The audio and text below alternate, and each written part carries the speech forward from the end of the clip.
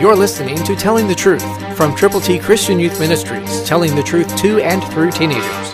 Here is Triple T founder and president, George Dooms. Believe on the Lord Jesus Christ. Lot was perceptive. He knew that he needed to reach out to the two men who were really angels who had come to Sodom, and he was able to persuade them to stay at his house. Genesis 19:4, New King James says, "Now before they lay down, the men of the city, the men of Sodom, both old and young, all the people from every quarter surrounded the house." Even before they were able to get tucked in for the night, evil-minded people surrounded that house that night. Know this, Satan lurks in the dark, and he wants to destroy even friends of yours. He wants to mess up the lives of people.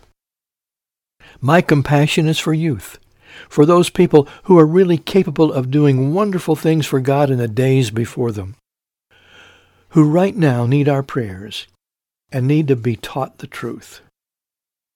Do you know someone who is young, who may not know Jesus yet, but who could if someone would tell them how they could, by admitting they've sinned, believing on Christ, confessing Him publicly, become members of God's forever family?